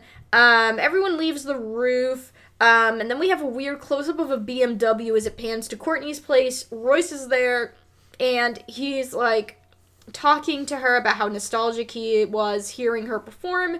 And Nico is kind of approaching. I do like Courtney's like, you have a girlfriend. Yeah, which is a very good point. And the boys, with a Z, get in each other's faces, start shoving each other, and literally, so Nico's like, oh, like, you have a fucking plate that says showboy. Like, what's up with that? And then, like, of course, Royce is like, can this showboy do this? Can this showboy do this? And the only funny joke that actually landed in this was after the exchange, like, Nico going, that was the weirdest trash talking I've ever heard. And then for a moment, I felt connected to the movie. Oh, God, there was some movie I was watching where, like, it was that stupid show Popular, where a football player wanted to be part of the drama club, and just he was completely weirded out. Well, it didn't happen because it wasn't written well, and that show was terrible. But I just would have loved it if, like, Nico was a football player, and he's just like, you know what, I've always wanted to sing, and I'm gonna sing this year. But, like, and he's entering this world where there's, like, super, like, these hyper, like, weird trash-talking rules, and he's just like, okay, cool. Right. But... Just think of one of your Friday Night Lights boys my Friday Night Lights boys, yes. In this, like, getting trash talked by Royce. Yeah, no, actually, there's a character that can fill a similar slot for the sake of the weirdness of it, so I am delighted. But yeah, no, it's, I wish we had something like that. But anyway, Nico enters his apartment, and... he enters her place, whatever. He says that, we're going to do things your way, Courtney. And Courtney is like, no, like, my way doesn't work. Then she whips out this thing called Show Choir Beat, and there's an article in it that's critical of the performance at the state fair. And it says that, and she's just like, it says, like, basically, like, it's just very uninspired. her whole entire thing. Like, it's very just, it just doesn't really have very much heart to it. This I did feel was kind of real, because there's those like local reviewers who feel like they hold such power. Absolutely. Like I'm gonna shit on like these high schoolers. Not to be ill of the dead, but like when Anthony Bourdain would like make fun of food courts. Yes. Yes. It's, yeah, you could definitely like hear it unfolding, or like, and they really could have taken it a step further and did it like online social media and stuff.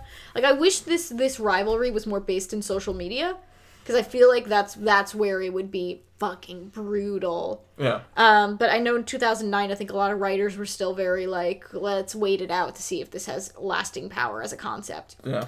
But anyway, she's like, you know what, they're right. Like, we are, we're not what we need to be.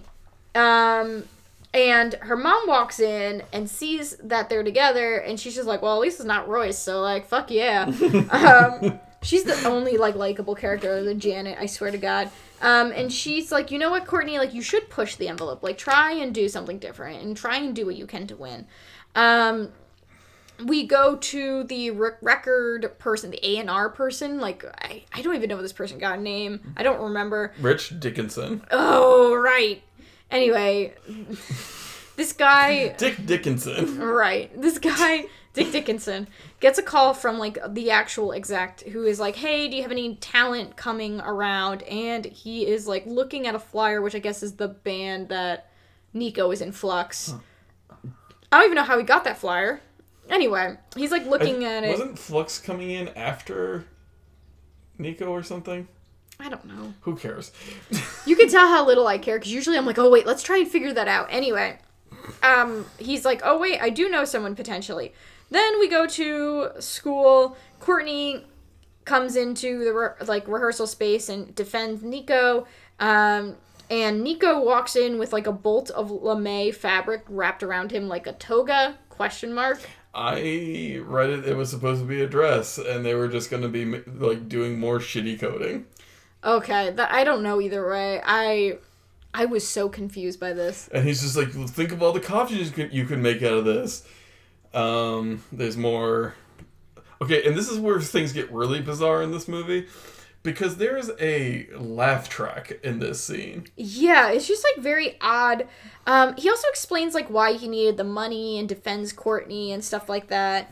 The group is very uninterested. I should still get the money, but defend Courtney. Right? And then Courtney is, like, just kind of, like, has, like, a weird dance meltdown. And, like, dances in the hall and is like, yeah, I'm spontaneous, fucking look at me. And this is the moment they use the term, the new spazzy Courtney. Yep, they do. American listeners, you might be confused why we're bringing special attention to that, because spazzy has a different meaning in the UK. It is a very offensive term. Yeah, it is. Let's remember to add ableist content warning. I'll do one of my pre-recorded things. That's a good idea. Before the theme song. That's a good idea. Yeah, because, yeah. Anyway, so that line happens, and then, like, this is where this movie truly jumps shark to me, because then the advisor comes in and is like, hey, here's an 80s song that you can do, that Nico knows the group and knows about the song, which was basically only played at one live performance, the last show that this band ever did, but was never recorded, but I guess had some sort of, like, B-side bullshit, or, like, whatever. Anyway. It's a band called Herringbone. And they've been super important to the... No, they haven't been mentioned before at all in the movie. No, not at all. And the advisor is, like, they're like, wow, how can we get the rights to it? And the advisor's like, I know, the band. Which would have been a great moment when the music producer is talking to Nico and being like, you remind me a lot of, like, you kind of have a herringbone sound to you. I think that would have been perfect. Also, argument for this movie. I think this movie would have actually been interesting if it was from this advisor's point of view. Yes. If this was a story about what eventually is revealed, that he was a former rock star who had the chance of fame, decided he couldn't handle it, went to become a music teacher, and sees his potential like mentee. There is a movie like that. It's called School of Rock. That's true. Which honestly, pretty charming. Yeah, no, that's true. But like, this is where it like goes left in a way that is very jarring for the movie itself, but would have ended up being a very different, interesting movie. Anyway. There's a brief pause as we heard the couch jump into something. Yeah, right. They then perform, like, without any, like, preparation, kind of the song. Because, like, everyone suddenly knows this song that nobody, like, ever has heard a formal recording of that was from a band that Nico knew, but is not necessarily a band that everyone knows. I'm fucking lost here, and I can't. Anyway, so there's, like, lots of montaging with rehearsals and Nico also doing chores and stepping up at home. Then he's at his apartment. He's coming back from the restaurant, complete with, like, giving his brother, like having, like, a sandwich for his brother and shit. A as a cattle hustle sandwich or something? I don't know. And guess who's there? It's the A&R guy. How did the A&R guy find out where he lives? Who knows? Yeah, and he's like, hey, Nico, I want to sign you. I contacted the band. You can record with them and then we'll drop them later. It's fine. Like, what? This is not how the music industry works. This is not how contracts work. Start a fucking band camp like everyone else, Nico. Which one's going under? Is it Bandcamp or SoundCloud? SoundCloud. Oh yeah, because Bandcamp is just like, hey, you want to buy this music? Here, buy this music. We'll get a cut. And SoundCloud's just like, we just been burning money. I love Bandcamp. I will die for so many artists that are like only on Bandcamp. There's this one good artist named Femi C who does like Adventure Zone fan songs. Oh yeah, I have heard about this person. Yeah, I've heard a couple songs. The one called I'm an Idiot makes me cry. I have heard one or two songs myself. But anyway, so the A&R guy is like, yeah, so the Exec is only available on Saturday night. What? What? So you guys can perform in the studio, and we can see if you're a good fit, because that's how that works. Yeah, but like, you can't record a demo? What happened to recording a demo? Record a fucking demo and send it to the Exec? Why is this hard? Like, MacBooks are a thing! Right? Like, I'm sitting here, I'm like... GarageBand is a thing. I had a MacBook at this point. Yeah! I had GarageBand installed on it when I bought it. It's just really fucking weird.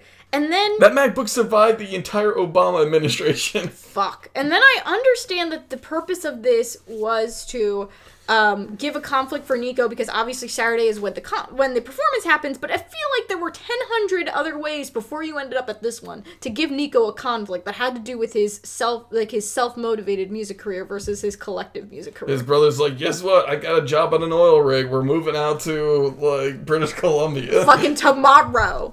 So, let's go. He's like, oh shit, I can't get student welfare fast enough for this. Right? Like, give me something to go off of. Jesus, fuck.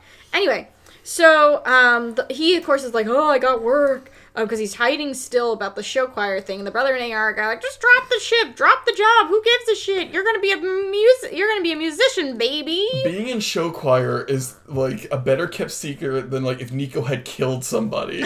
Like, as much shame is being, like, heaped upon show choir that he does not want to say that's what he's doing. I know, right? We go to rehearsal. Courtney's like super pumped about the performance. She really feels that there's a potential victory here. And Nico looks like he's going to tell her about the fact that he can't perform, and then he just can't. We go to Nico's apartment, and his ex-girlfriend is looking for him. And his brother is like, oh, well, he's at work. And she's like, oh, show choir? That's work? Ha ha ha ha. And it's just like in total like mean ex-girlfriend sabotage mode. And, you know, blows holes in all of his story. And is really mean about it. And then leads Stavros to rehearsal to walk in on him performing. And of course, Stavros, of course, has like a meltdown, because how could his younger brother be in fucking show choir? This is the one moment that made me laugh. He's like, this explains why you never had any books with you. It's just so weird, and it's really frustrating because we've seen this play out in a way that was actually, like, endearing. Like, High School Musical, that is a big conflict, which is, like, Troy and his father wanting him to be a basketball player, and because, like, you know, he expects him to be, and then Troy being like, oh, but I like music, and, like, how can I share that piece with you? And I feel like it's done in a way with so much sincerity, and here it's so half-assed. He's just kind of like, "Ah, what are you doing? Ah, you're not working. You're a liar." Like, and, it's just like a really weird thing because the ex-girlfriend is like, "Oh, yeah, well, he's going to perform, and on Saturday he's going to leave you all in the dirt." And the Courtney's really upset, and then, like, Robin spontaneously busts her ankle. Yeah.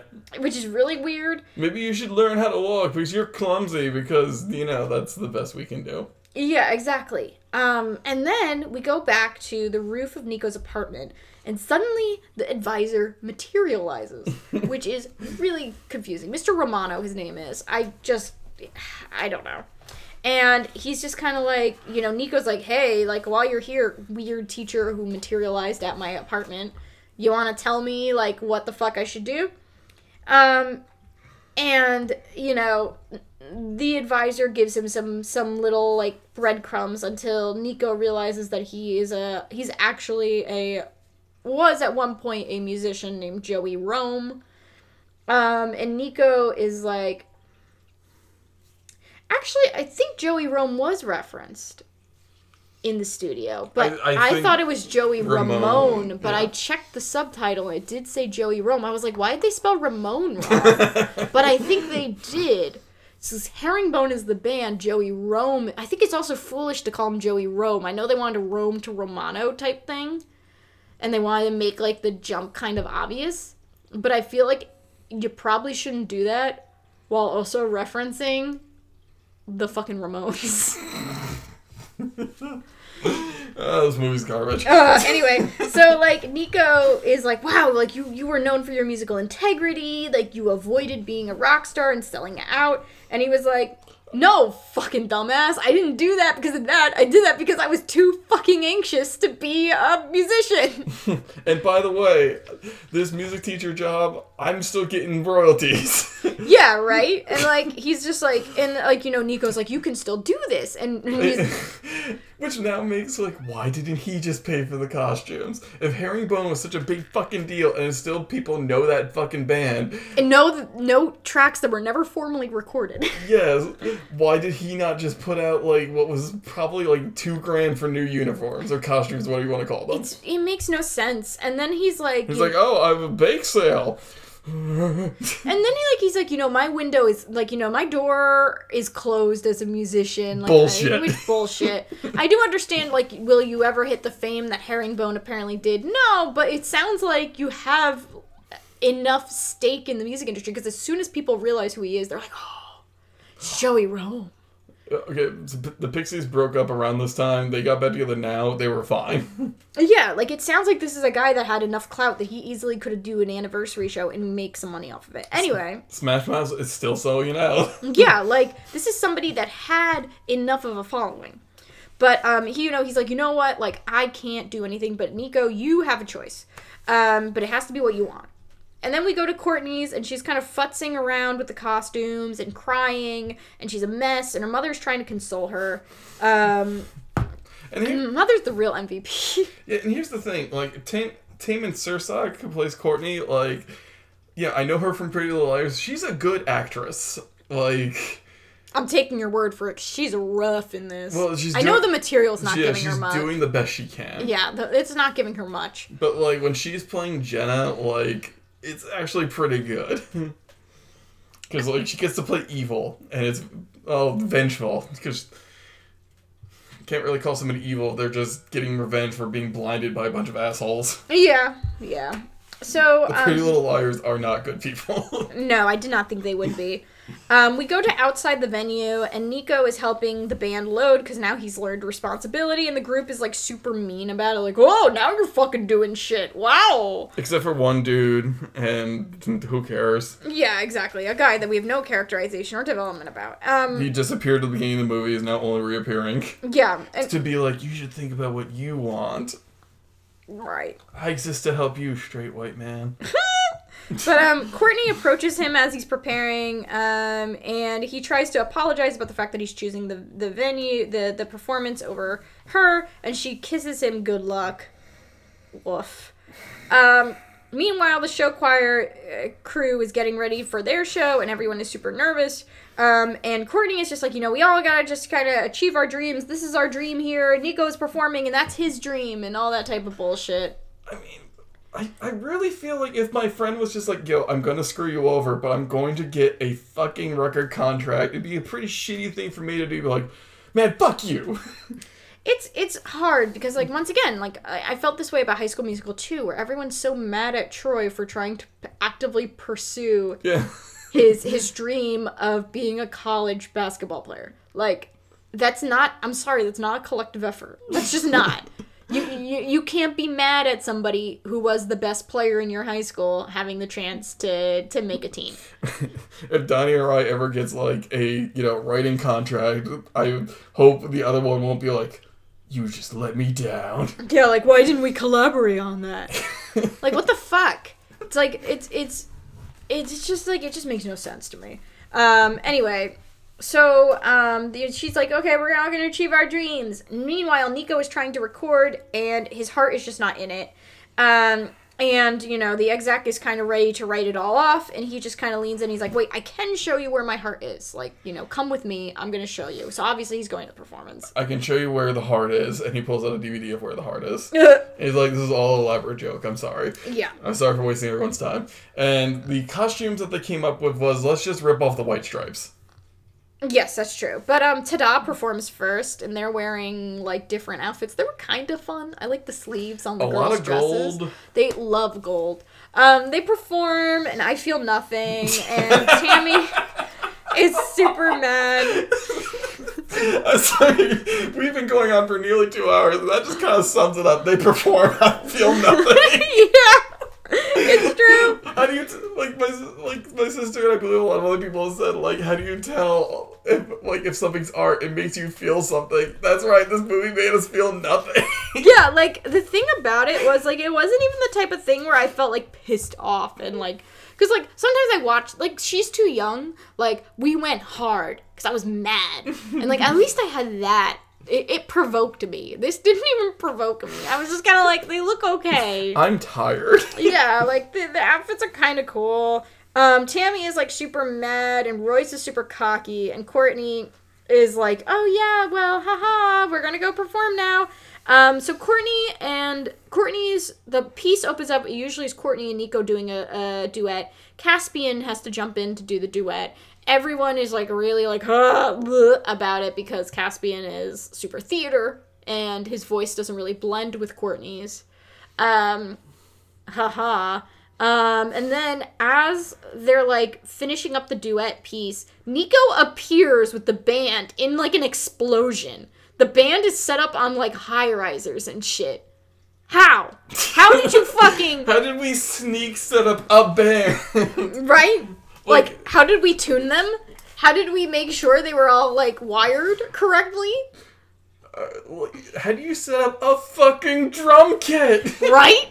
Like, makes no sense. And once again, and my thing with this is that this was a movie that was trying to pride itself on organic musical numbers, and yet it would do that shit. And then it becomes really jarring. In a musical, you could pull that off.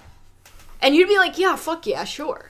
Like, there are plenty of musicals that have done things like that, where, like, suddenly everyone does, like, this big piece, everyone's coming together. Think about, like, Hairspray and that whole entire big moment at the end with You Can't Stop the Beat, where, like, everybody is there, everyone comes in at the same time, everything's falling into place just so. And because it's a musical and because it's kind of operating in a wacky kind of world already, you're bought into it. You're not sitting there going, how the fuck did they coordinate all of this? It just works. In this, you're thinking, wait, I'm supposed to be in a world where all of this makes sense, and yet the logic is falling here. Yeah. Anyway, so also, how does the band suddenly know the song? I don't fucking know. What, like, if I was that record executive, I'd be like, are you fucking kidding me? We have to leave here? Yeah, right? I was like, kid, do you know how precious my fucking time is? Every minute I talk to you is $10,000 I'm not making somewhere else. It's true, though. So the execs are taking a seat. The band is just kind of jumping in. Janet has a little feature. And, like... Robin is gonna fall because, of course, she is. But she falls on... I guess her name is Amy, I think. Amy. Amy, the guitarist. is Amy dead? Amy falls flat on her face and is just kind of like, is she dead? She's dead. We buried her. I seen the body. Like, I'm kind of sitting there. I'm like, is she okay? Did she break her neck? Like, are we going to talk about this? Because that's kind of a high fall. Cut to the last scene. No Amy. Right? And it's just like, you know, and Nico is like, you know, super excited and introduces Mr. Romano, who just appears to play the guitar. I think he was moving to see if Amy was okay. Yeah, like he was just trying to do his job. And then he's like, okay, fuck, I guess I'll play the guitar instead of checking on this teenage girl. Right? So he like kind of jumps in. Everyone loves it. Stavros is proud. Royce is super excited and claps, and Tammy tentatively claps. And then, you know, they do the whole performance. They're wearing red, black, and white, to reference back to your critique of how they're kind of doing the white stripes. I do understand this choice in the sense that they didn't have costumes, so it's easy colors to coordinate. I do get that. Well, it's just, I mean, but it's also a strong color combination. There's a reason Green Day ripped it off, too. Yeah, it is. It's very eye-catching. Anyway, so we go to the award ceremony, and we have all of this hype, and fucking Tada wins because Spectacular is disqualified for having unregistered members, which, like, you knew was gonna happen. I never understand this trope, because it's just, like, maybe I'm too, like, in the case of, like, these types of situations, like, I'm too motivated to win, that if, like, we did fancy shit just to get disqualified, I'd be fucking pissed. I just feel like, fuck you guys. Fuck you, Mr. Romano, for just appearing on the stage. Fuck your whole band, Nico. Like, fuck all of you. Courtney's like, we had a shot! It's just like... Anyway, even more nonsense happens, and the record Tammy dumps Royce, don't forget that. I don't care. She's just like, fuck you! I don't care about Royce, I don't care about Tammy, I don't care about any of them. You know what my character rankings for this entire movie is? Everybody sucks. Yeah, anyway, so the exec comes in, and, like, is like, yeah, I'll sign you, here's a contract! Just put down your band name. Oh yeah, Shitty Polyphonic Spree. Yeah, and he's just like, yeah, and then Nico has a moment of humility in which he's like, you know what? Like, I can't take all the credit for this band. Like, yeah, I sing, but I didn't write the lyrics. He wrote the lyrics, gesturing to the guy who was pissed off because he didn't sing a second verse. And then they're like, well, you're the one, because apparently he... But he didn't even write the lyrics! This doesn't make any sense! Because he was performing a song that was a Herringbone song, so why does he get anything about the lyrics? If they cared about the lyrics, they wouldn't have followed Nico to the fucking performance. They would have just signed the other guy for songwriting to, like, work for the label to write songs. I don't fucking understand! I'm dead inside. Anyway. Like this. Oh. Anyway, so please, Nico. Can we please just end this? We're almost done. Nico is done. Nico just kind of stands there as Romano follows the boy and the execs. He's like, I gotta go through the contract. Leaving Courtney and Nico able to big smooth. They, like, smooth so much, and Gwen's watching it because they lean in, like, 3 times, and every single time Gwen's like, ugh. Ugh. Ugh. I don't know if there's even credits at this point. Yeah, because like, I saw, like... No, there are credits because Nico well, then... No, because I was like, I'm going to sign. You're like, I'm done. Yeah, right. I have enough. I'm going away with Donnie to record. Right. The last part of it, the end credits, is Nico recording with Romano and the band and Courtney and Spectacular, which once again goes into that thing where sometimes individualized goals do not lead to the collective all ending up in the same place. Why the fuck? The studio would be like, oh, you want a choir? We can actually, like, rent you a choir. Like, they're not gonna be like, oh, yeah, have those high school kids. You know, let's get, like, a dozen high school kids, all with different parents, and all with different contracts, and all with different, like, rules to them, and make a band out of that, because that'll work. That'll be super easy to manage. Utterly incoherent. This movie was awful. It did not do great in ratings, and I'm not surprised. Andrea Lewis, you deserve better. She truly does. And, like, that's the thing. It's like, you could tell in the 2 seconds you could hear her voice that it was good. And, it didn't make any sense to have the cast that it did. Like, it didn't make sense to have any of the supporting characters. It honestly, like, just, they didn't bring anything to the table. I guess, like, Tajid and Caspian almost move pieces of the plot, but barely. Like, this is the A-plus material from, like, Disney and Nick. Like, all these people are known, like, actors. Like, fucking Victoria's brought us, you know, the Tajid and Tammy. Like, Royce is from theater. Like, there's all this talent that just... It's either wasted or they just didn't give a shit. One of the two. Yeah. Or both. I mean, it just kind of speaks to how the structure of it was not there. The music was not compelling or memorable. The story was incoherent. You put it together, what do you got? You got a mediocre thing. You could hire some of the best actors, singers, what have you, but if the content doesn't shine, you're going to end up with this bloated mess of, like, very long programming. This is very long TV movie. Yeah, and... Because, like...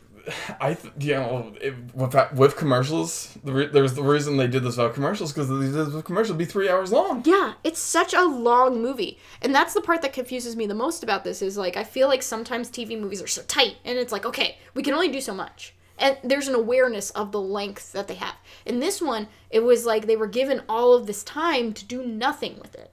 And it's just like, Nickelodeon, you're Nickelodeon, you're not Disney. Whenever you're Disney, you fail at it. Just be Nickelodeon.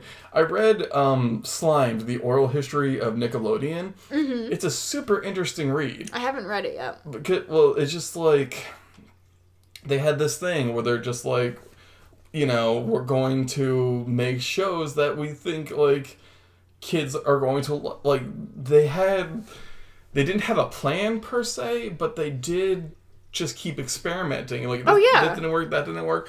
And what I really liked about it is that, like, when Clarissa Explains It All came on, and Clarissa became their biggest star, they're like, no matter what you do, no matter, like, you know, how old she gets, we're not going to sexualize her in any way. Yeah. And then but then Clarissa was becoming a young woman, and she's like, I have this, like, corset I want to wear on the show. And they're like, how can we do this? And they're like, we'll make that the episode where Clarissa shoplifts. Mm. And it's just like, they were just so much better before, like, because I feel like the entire change to Nickelodeon came on when SpongeBob happened. Yeah. And suddenly they knew what success was like. Yeah. Because before this, it was just like, we're flying by the seat of our pants. Like, we gotta hope there's gonna be money later. Exactly. And, like, a lot of the older Nick programming, not to put on nostalgia glasses, because I know it's very easy to do so, but I feel like when we talk about some of those older programs, like when we talk about Hey Arnold, we've talked about Hey Arnold on the show, and a lot of it is because there's a lot of these emotional beats that Hey Arnold addresses that in many ways Degrassi does. Mm-hmm. In many ways, Hey Arnold is kind of like that younger, like, I feel like it's like the elementary school level Degrassi in terms of the format of it, in terms of the fact that you are in, like, kind of like an urban location. You have a diverse ensemble cast. You have your Arnold or your Emma, who kind of things end up going back to, but ultimately you are seeing how life is different for everyone in this space. And Hey Arnold, like, went to some heavy places sometimes. It did. And I loved it for that. Yeah, exactly. Like, I really, like, the fact that I was really into Hey Arnold as a kid makes a lot of sense to me, because then I went to Degrassi. And I feel like it was a very easy shift for me as a kid. But, and, you know, even when we talk about Rugrats, like, Rugrats was not my favorite show, but I really liked the specials about the Jewish holidays, because I knew that was my way, that was a way that my Jewish friends and I would be able to connect. I didn't know about Passover until I watched the Rugrats Passover special, or Hanukkah, which I still am confused about. It's like one of those things that I was able to, like, that was like a moment, because that was a moment that, like, my Jewish friends felt like they were a part of something, in the sense that, like, a lot of media is like, oh, we got a Christmas episode, we got an Easter episode, and, like, Rugrats was the way for them to be like, oh, fuck yeah, like, I got an episode about, like, my holiday, like, oh, let's watch that. And I feel like that's where Nickelodeon really shines. And I guess, like, yeah, like, with SpongeBob, it was really successful. I am not the biggest SpongeBob fan. It's just not for me. I see why people like it. It's just not for me.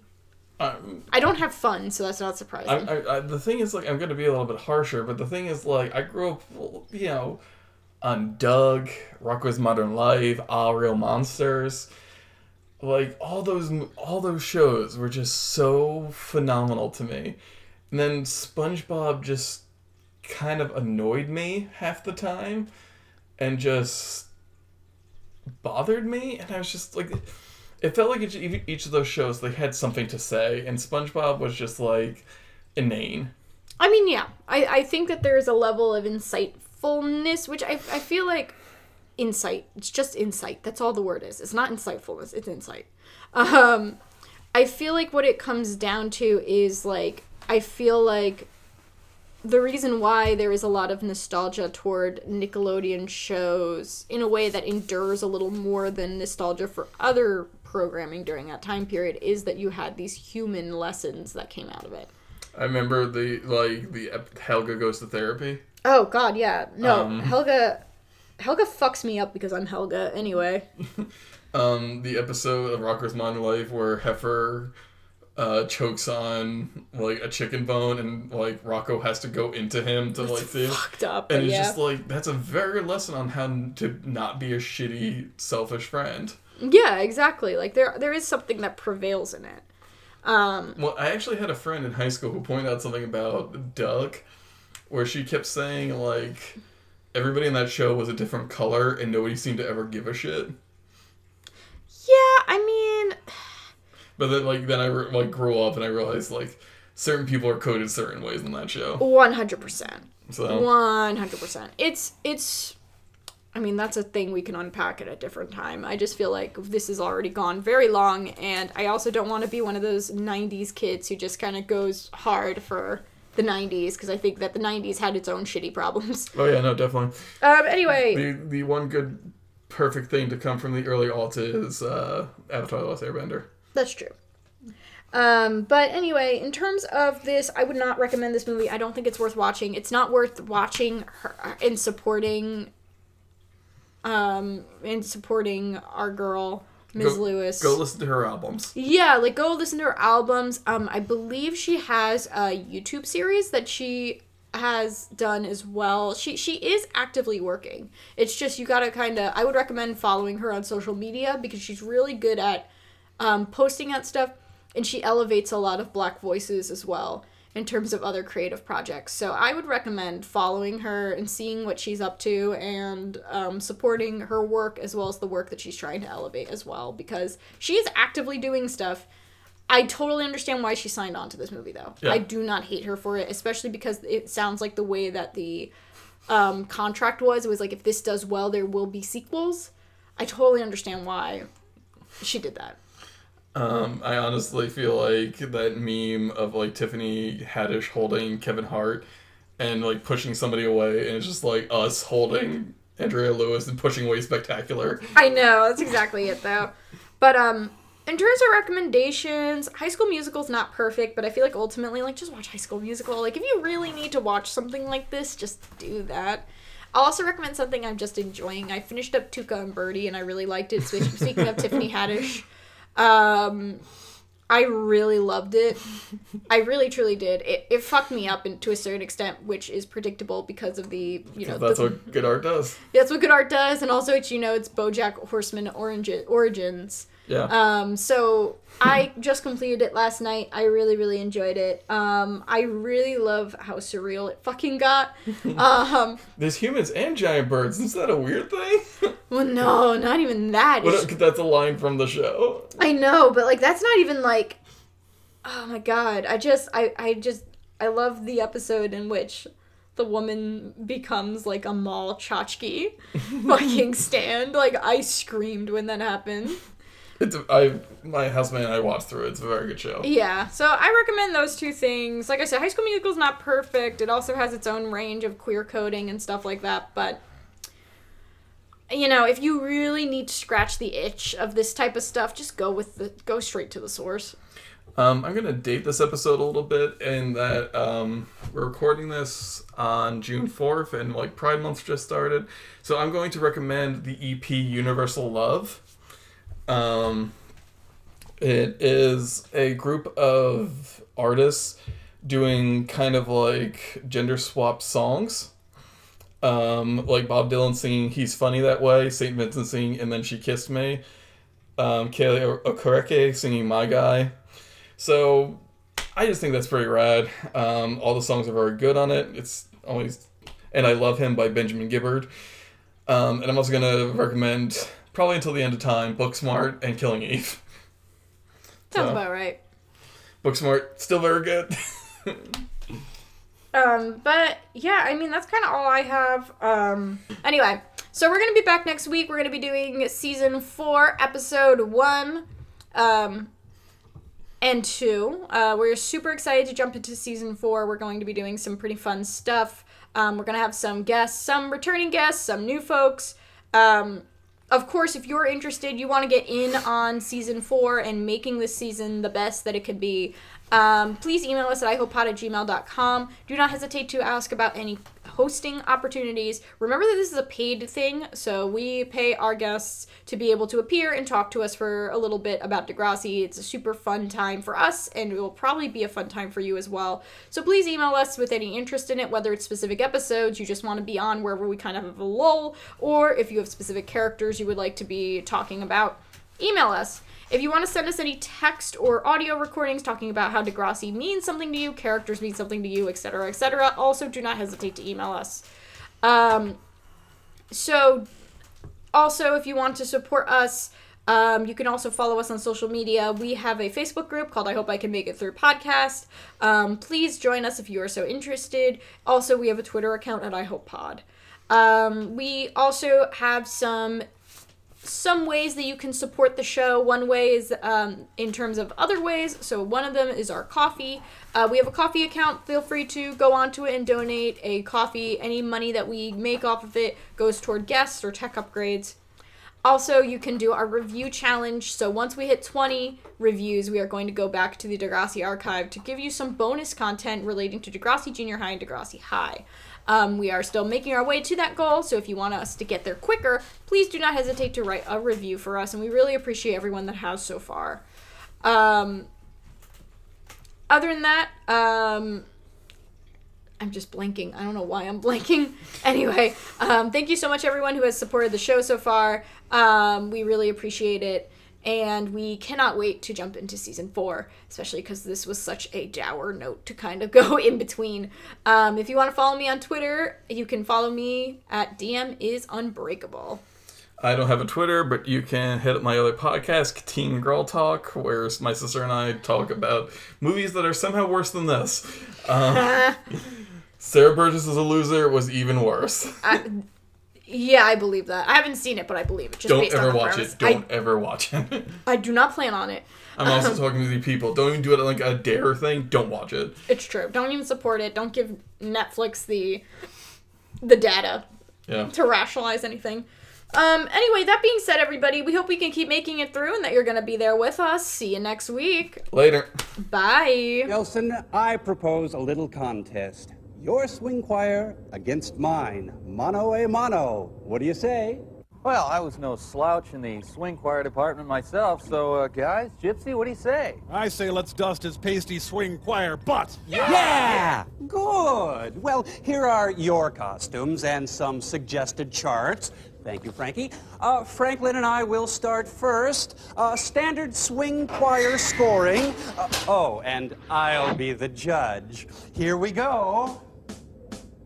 Long and tall and tan and lovely, the guys from Deep 13 go walking. I'm walking in your footsteps. I'm walking in his footsteps. We are family.